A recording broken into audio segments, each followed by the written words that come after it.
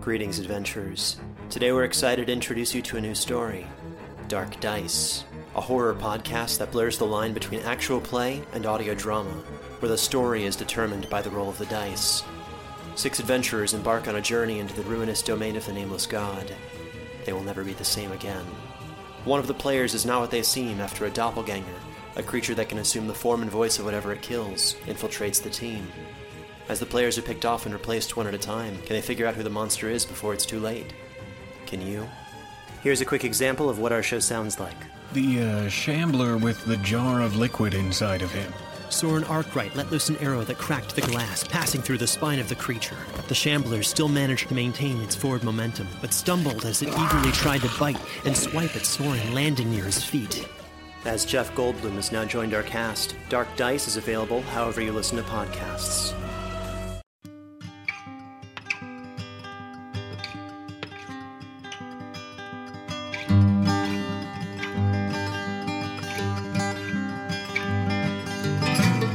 Hello and welcome to the Drabblecast, episode 104. The Drabblecast is a weekly flash fiction podcast magazine that brings strange stories by strange authors to strange listeners, such as yourself. I'm your host, Norm Sherman. Well, ladies and gentlemen, we have a winner. Each February, we ask listeners to nominate their favorite stories from the past year. We lump them together and you vote. We call it the Drabblecast People's Choice Award. This year, we added a Best 100-Word Drabble Story prize in addition to the Best Feature Story. The Best Feature Story winner receives the sacred Drabblecast Chalice of Glory, a trophy that will no doubt catch people's eyes when they walk into your room and make them say, "Whoa, nice trophy. Why is there a squid on it?" In all seriousness, though, the trophy is pretty cool. I mean, it was handcrafted out of adamantium by the Pope. But the real honor of winning the People's Choice Award is the fact that out of 63 stories, all of which were stories that our editors liked enough to buy in the first place and I liked enough to produce, the majority of fans enjoyed yours the most. No editors, no committees, no politics, or knowing the right people. It's the audience deciding, and that's a pretty cool thing in and of itself. It was super close this year. The top 3 nominated 100-word Drabble stories were The End by Christian Corner, Grandpa's Stories by Roy McDaniel, and Please Allow the Door to Close by John Maddai. All great stories, really. It's not easy to write a good 100-word story. You should try. It's a great exercise in compression, refining characters and ideas down to their most basic elements while still making them interesting and meaningful. The winner, by a pretty good margin, was Please Allow the Door to Close by John Maddai. We ran this in episode 89. If you need a memory boost, this was a story about a group of people trapped in an elevator that panic and revert to savagery. Go have a listen. It's a great little piece. Congrats to John. You demand. You can hear more of John's work in audio at the Dunesteef Audio Fiction magazine and at Pseudopod, the horror podcast. We'll have those linked in our show notes. And now for the biggin, Best Feature Story. The top 5 nominated stories voted upon, representing horror, sci-fi, fantasy, and just plain bizarre, were Synesthesia by J. Allen Pierce, Sing by Christine Catherine Rush, Floating Over Time by Robert Reed, Sarah's Window by Jannie Lee Simner, and Apologies All Around by Jeff Sosby. And congrats to all 5 authors for making it to the top 5. Votes were neck and neck between these. In the end, though, one story kept its lead, and the 2008 Drabblecast People's Choice Best Story is Floating Over Time by Robert Reed. This was episode 83 that we ran back in October, and in my opinion, worthy of the Sacred Chalice's glorious splendor. The story, in a nutshell, was about 2 parallel characters, an old man wanting to die, and an ancient space-traveling artificial intelligence wanting to live. I've listened back to this story several times, and not just because I'm narcissistic and obsessed with hearing my own voice, but because the story has so many neat implications and ideas. Floating Over Time was a brand new and previously unpublished work by Mr. Reed, who's won a few other awards for writing in his day, including a Hugo Award.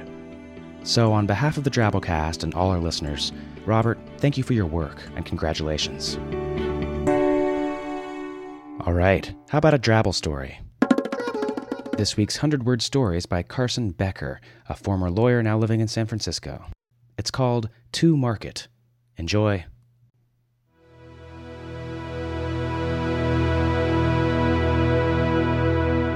The last vendor arrives when the others have gone and sets his stall between the mists and the road. The primary gods are leaving the market with their finds. They hold the perfect souls to the light, admiring the lives they will lead. Peace Prize winners are always popular. Saints and martyrs are making a comeback. The after-hours vendor sets out his wares. There are tricksters, con artists, murderers, souls with bloodstains, souls that are torn, souls dusty and beaten from travel. The gods of few believers will come and pick through them soon.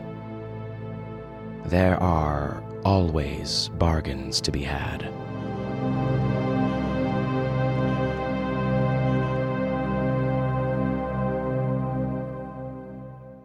This week, as a feature story, we bring you a little fairy tale called The Food Processor by Michael Canfield. Michael's first dozen or so stories have appeared in Strange Horizons, Futurismic, Escape Pod, in Dead Tree magazines including Blackgate, Tailbones, Flytrap, and Realms of Fantasy, and in anthologies From the Borderlands and Fantasy, The Best of the Year 2006 by Prime Books. He was born near Las Vegas and now lives in Seattle. You can read more of his stories for free at michaelcanfield.net. So, without further ado, The Food Processor by Michael Canfield.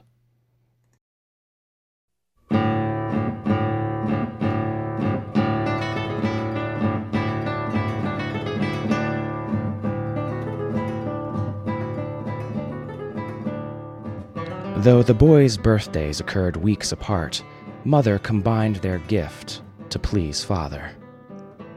"You may choose your present this year, boys," she said. "Something to fulfill your destiny, perhaps." The boys were born to change the world. "A cement mixer," said the oldest, James. "A hammer and nails, and wood," said Charles, 2 years and 2 weeks younger. "We want to make things." Mother pushed her tongue against the side of her mouth. "You could choose a gift that would make Father happy." The boys lowered their eyes. They lived in a basement, down below the kitchen where Father made soups, casseroles, and soufflés, much demanded by hungry people in the city. Every year, Father bought the latest blenders, electric mixers, and grinders. He ordered the best ingredients in the world. Father wanted the boys to join him in the big kitchen one day, when ready, but they feared that day. The kitchen boiled, and steam leaked out the vents cut in the door above the basement stairs. Blenders and mixers raged and whined into the night. "I think Father would be pleased if you asked for an industrial food processor," said Mother. James knew Mother could not hear their birthday wishes. Love and allegiance to Father overwhelmed her senses.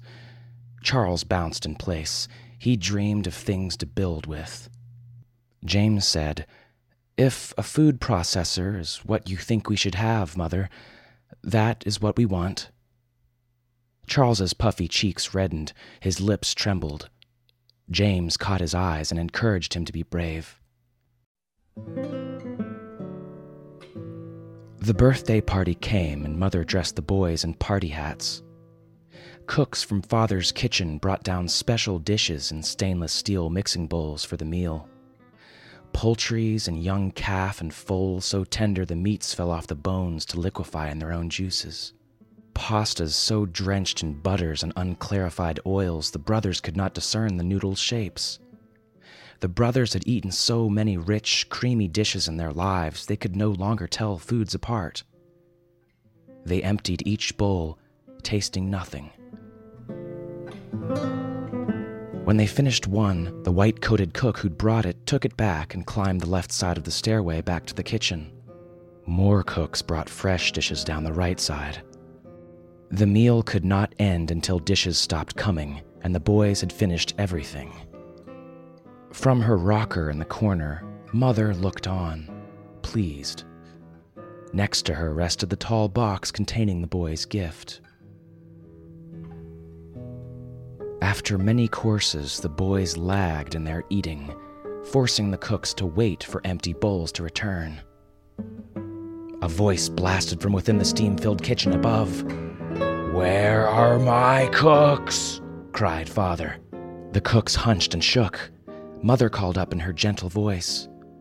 "The boys relish the dishes so much, husband. They are not emptying each bowl as it's brought, but savoring their meal." Even though no one could withstand Father's will, she protected them as best she could. Never mind the bowls," cried Father. "I have dishes for my sons to eat. How can they ever join me in the kitchen if they do not eat what I make?"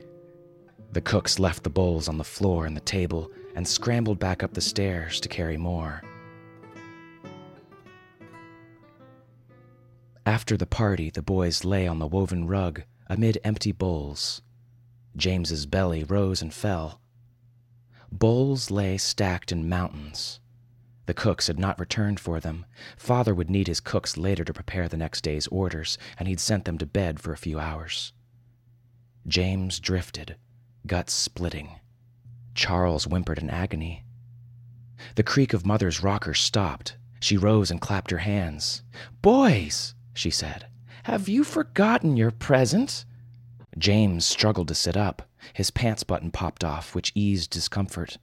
Charles leaned up. He looked at James with hope in his eyes. Perhaps Mother had relented and given them something to build with after all. Mother stood up. She heaved. She pushed the present, which was bigger than they three combined, toward the middle of the room. She hid a smile, pulling down the corners of her mouth. Charles tried to rush forward, but managed only to lumber. The box equaled his height. He tugged the ribbon around it. James helped him, lifting one side of the box lid, letting Charles try the other. When his younger brother stood tiptoe, arms outstretched, James removed the lid. Charles peeked over the edge. Stainless steel, the food processor shone in the room's dim light. They pulled the box apart to see the gift. Charles made little fists without crying or showing Mother any sign of disappointment. He made James proud. The food processor consisted of a large spout that led into a steel tank that would hold many gallons. Circular blades of different widths and angles fitted the tank. Mother told them they'd received the largest, most powerful food processor in the world. Besides the electrical power cord, the machine sported an oil-burning motor Father had attached. Father did not like electricity, which was not organic, not earthy.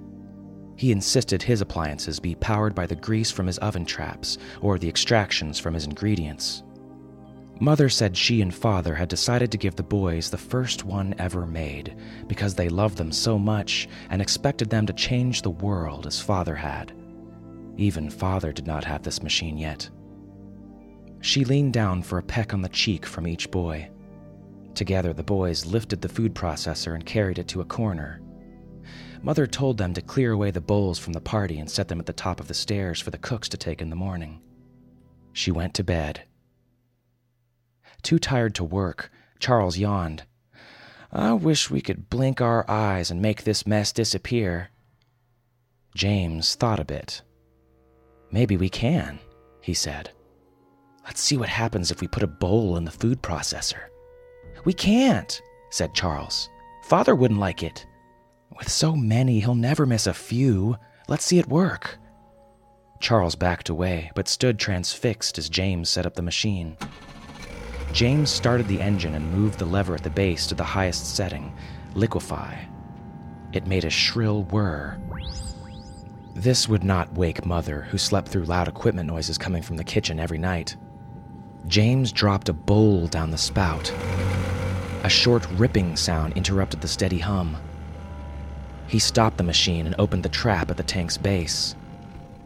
Inside, he found a thin layer of liquid steel, enough to dampen a fingertip.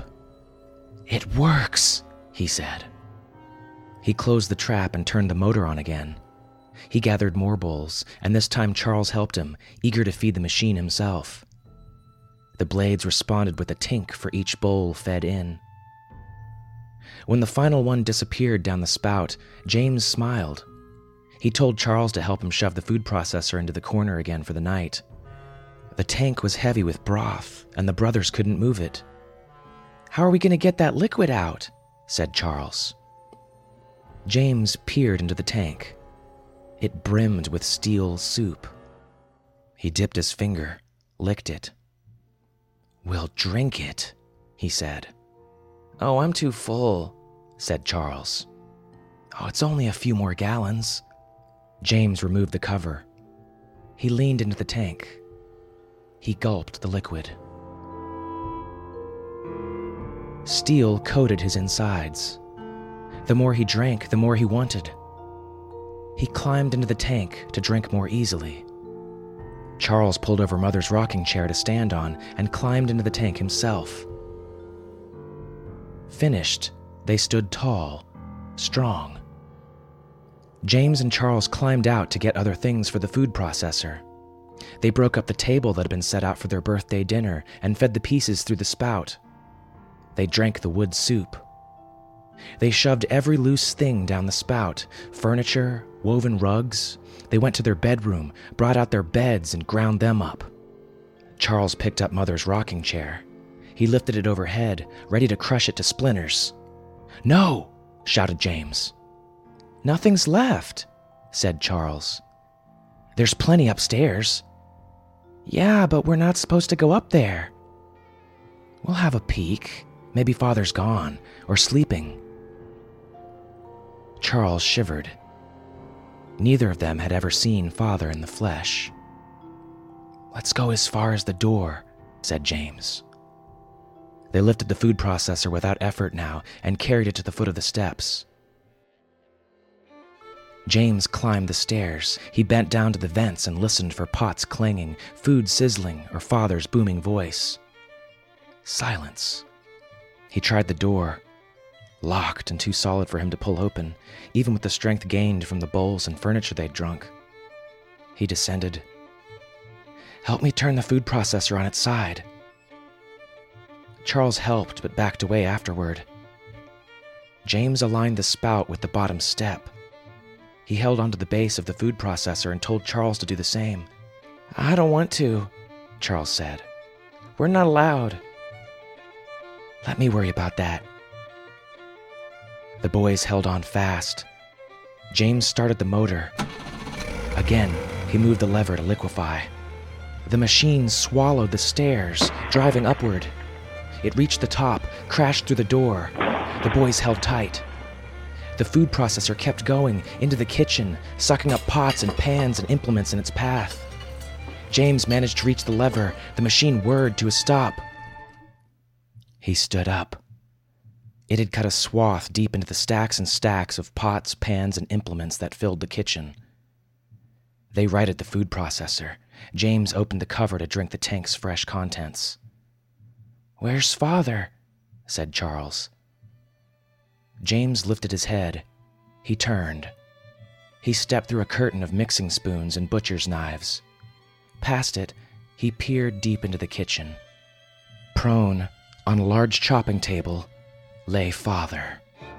As big and round as 10 cooks, chef's hat awry, white clothes stained with the grease of dishes he'd made James and Charles eat that night. The table held the remains of 100 ingredients, skins, feet, guts. Father awoke, sat up, scratched a neck boil. James backed away. He fell against the utensil's curtain. Father jumped up.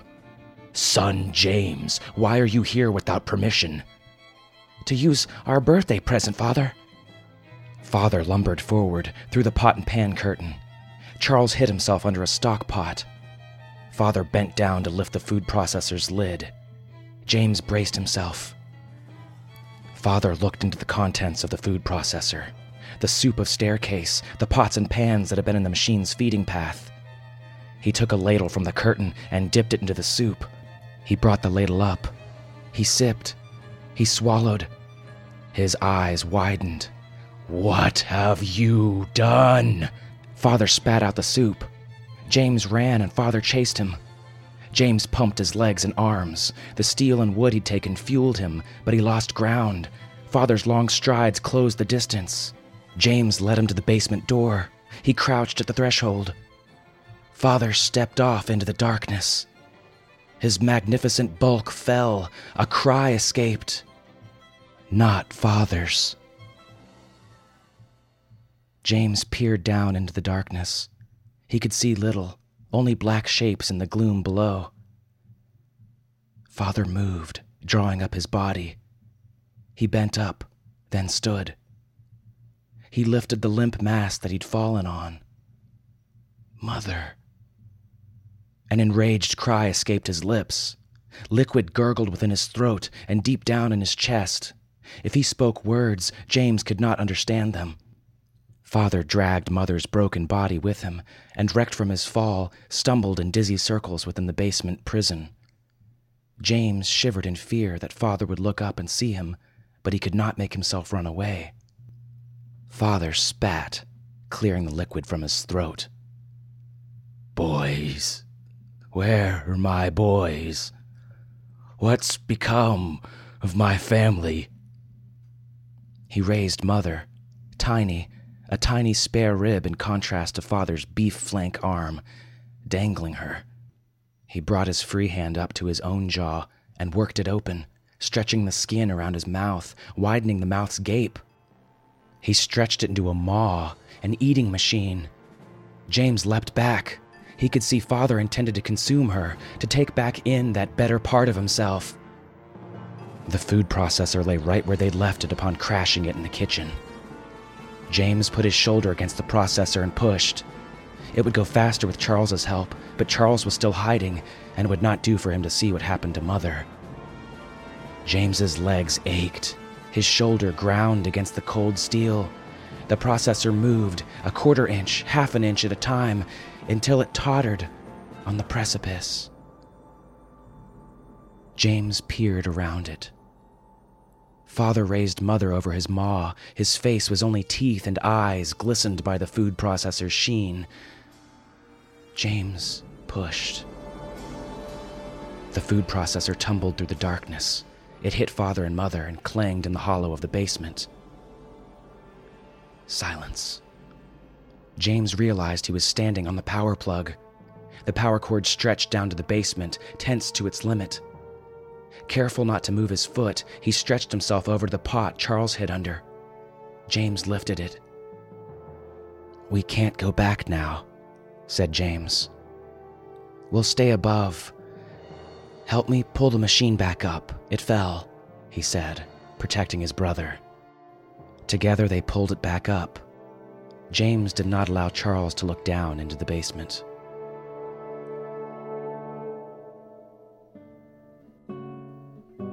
The brothers were hungry and fed one implement after another into the food processor, stopping to drink each time the tank filled, making room for more. At dawn, they started on the fixtures, then the ceiling, then the great kitchen's walls. Finally, they exposed the outside world of rock, tree, and road that they had only known from books Mother read them. Charles told James he wanted to go below and find Mother. This is not the time, said James. We have to change the world. He picked up a piece of earth and fed it into the machine. The boys found the landscape nourishing and pushed the food processor forward. Bit by bit, they ate a path to the city.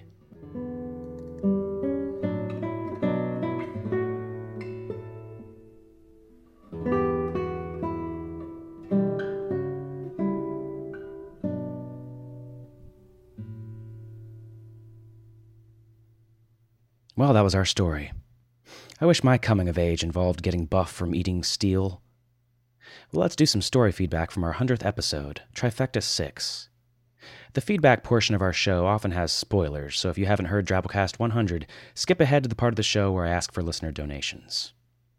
This trifecta featured the stories Cork Ringtone and the Breakdancing Pig by Mel Bosworth, which was about a guy dressed up as Jesus holding up a liquor store to pay off his debt to the mob, Jerry Sounds by Michelle Howarth, which was kind of a sensory tone poem about a torture chamber prisoner, and Cupid Playing by Ken Goldman, which was about, well, a naked guy with a crossbow.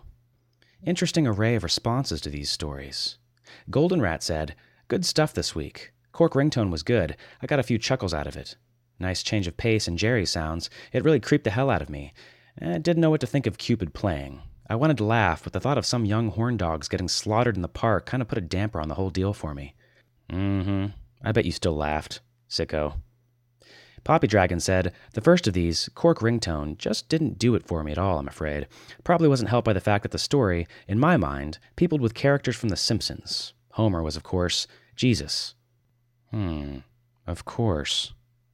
Jerry Sounds more than made up for it, though. Brilliantly written. Perfect production. This was spine-shivering and nasty in a good way.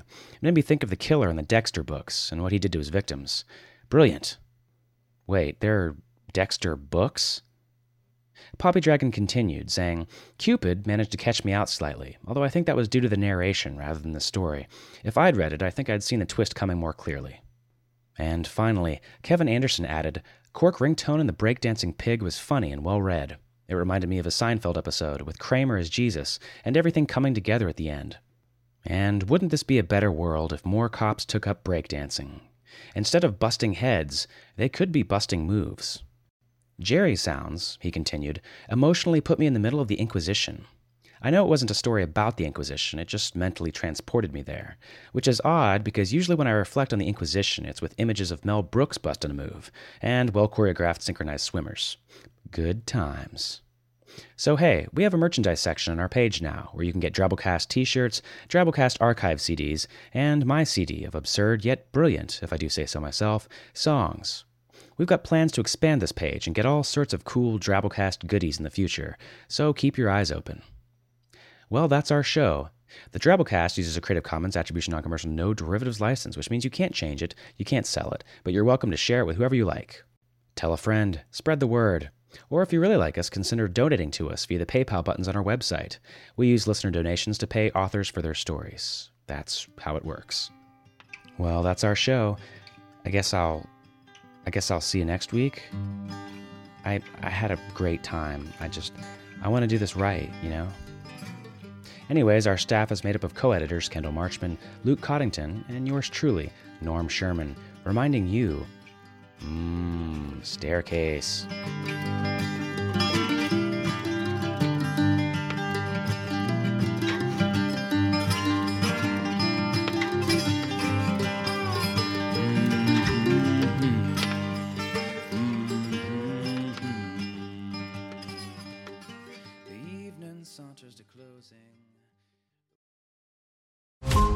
Every 5 minutes, a transplant candidate dies while waiting for a compatible heart, liver, or kidney. Imagine a technology that could provide those life-saving transplant organs for a high price, and imagine what a company would do to monopolize that technology. On a remote island in Lake Superior, a team of geneticists unlocks this holy grail of medicine by reverse engineering the genomes of all mammals, creating an animal with organs perfectly suitable for human transplantation. They envisioned a docile herd animal, but one team member had another, darker vision. This ancestor is anything but docile.